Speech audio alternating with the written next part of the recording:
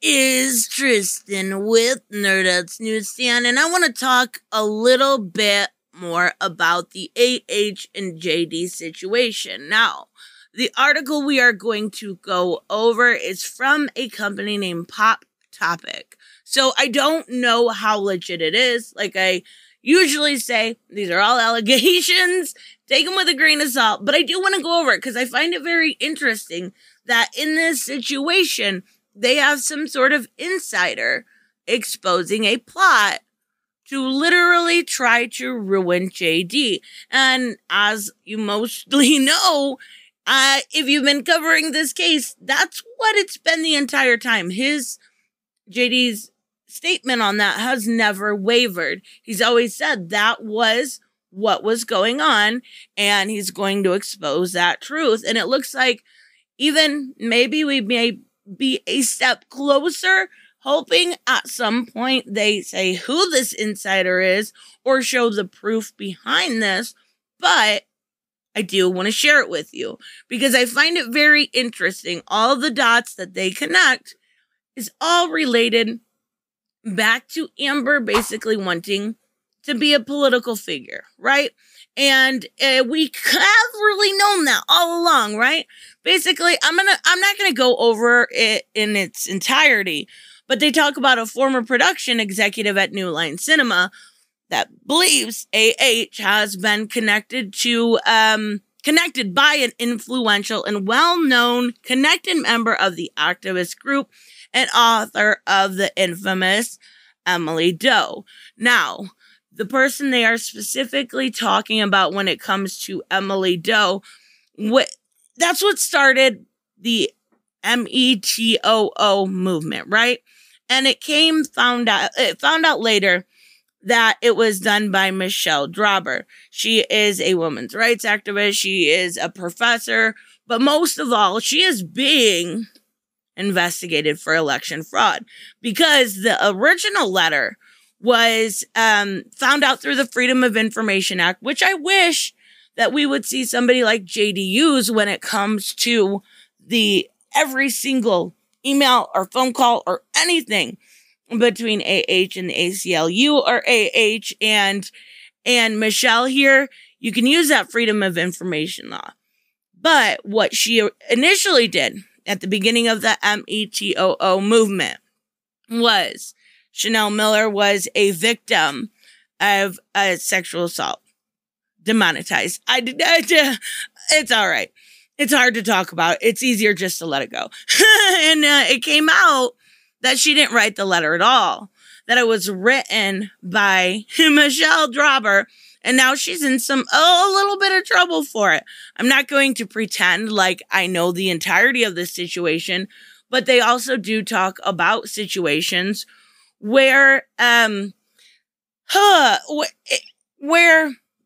they've been proven false, where again it's been used for something like clout. So the insider references in their email, it's interesting regarding Michelle Dauber and AH, who had Roberta Kaplan represented her.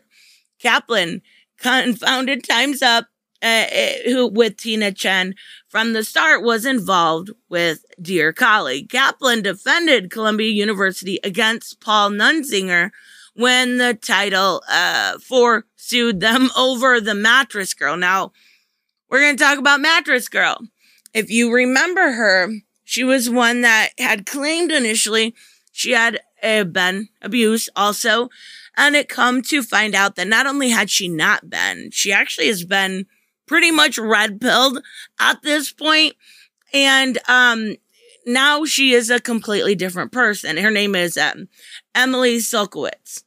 So Kaplan even famously said that she didn't think that his education had been significantly impacted, talking about her abuser or alleged abuser. Mattress Girl was featured heavily in the Hunting Ground documentary Propaganda that has been debunked, and also in Carrying the Weight protest that was led by, of course, Michelle Dauber.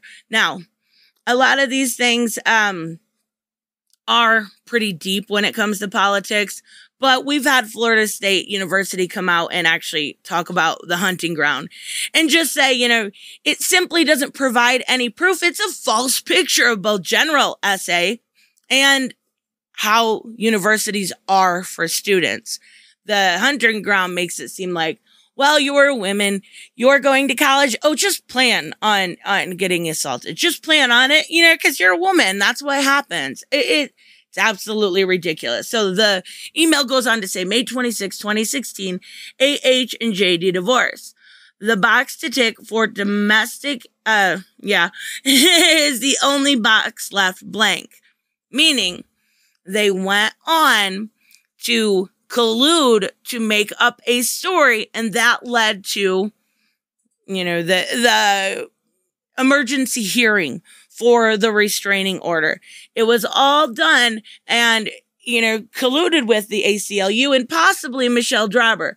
I have no idea why she would be this dumb, except for, again, for clout. So it continues. It says November 2016, shortly after Amber divorce, but before she accused JD of DV, she met Michelle Drabber at an award show in 2018. AH honored Drabber in her ACLU article, the Washington Post op-ed about Me Too. That's pretty funny, isn't it? Yeah, I don't see how. I can't guarantee these dots have connected. I would like to think they had. I would like to think that all of this makes sense, but we will have to wait and see. It says the answer to our question concerned the ACLU would have been the most useful in an issue raised by AH concerning the title of her op-ed. Wasn't just the title. We've seen the emails. It was the whole it was 95% of the document. If that's not collusion, I have no idea what it is, which is insane to me.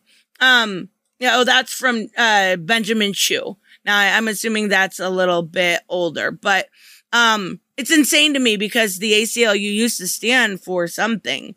They haven't in quite a while, but they used to. So it goes on. Who was Amber? Who did Amber say she was inspired by? Of course, Michelle Drabber, who, per her Freedom of Information Act email dump in 2019, appears to have written the original METOO manifesto that caused Joe Biden, I see you, to Chanel Miller. Yeah, it seems like there's a connection here. It really, really does. So I am curious to see if, like I said in the beginning, I wish they could use another Freedom of Information Act on Michelle to see what her involvement is. They have a good year, almost a year, to actually do so. It seems like now would be the time to make that connection and go forward. So let me know if you guys think there's a connection here to the definitely known, very much so known for being not mischievous. Can we say mischievous? For being a liar, for colluding against men on purpose, for colluding and making people's lives miserable on purpose, Michelle Drabber. Anyways, let me know, of course, what you guys think. I will see you in the next one. Bye-bye.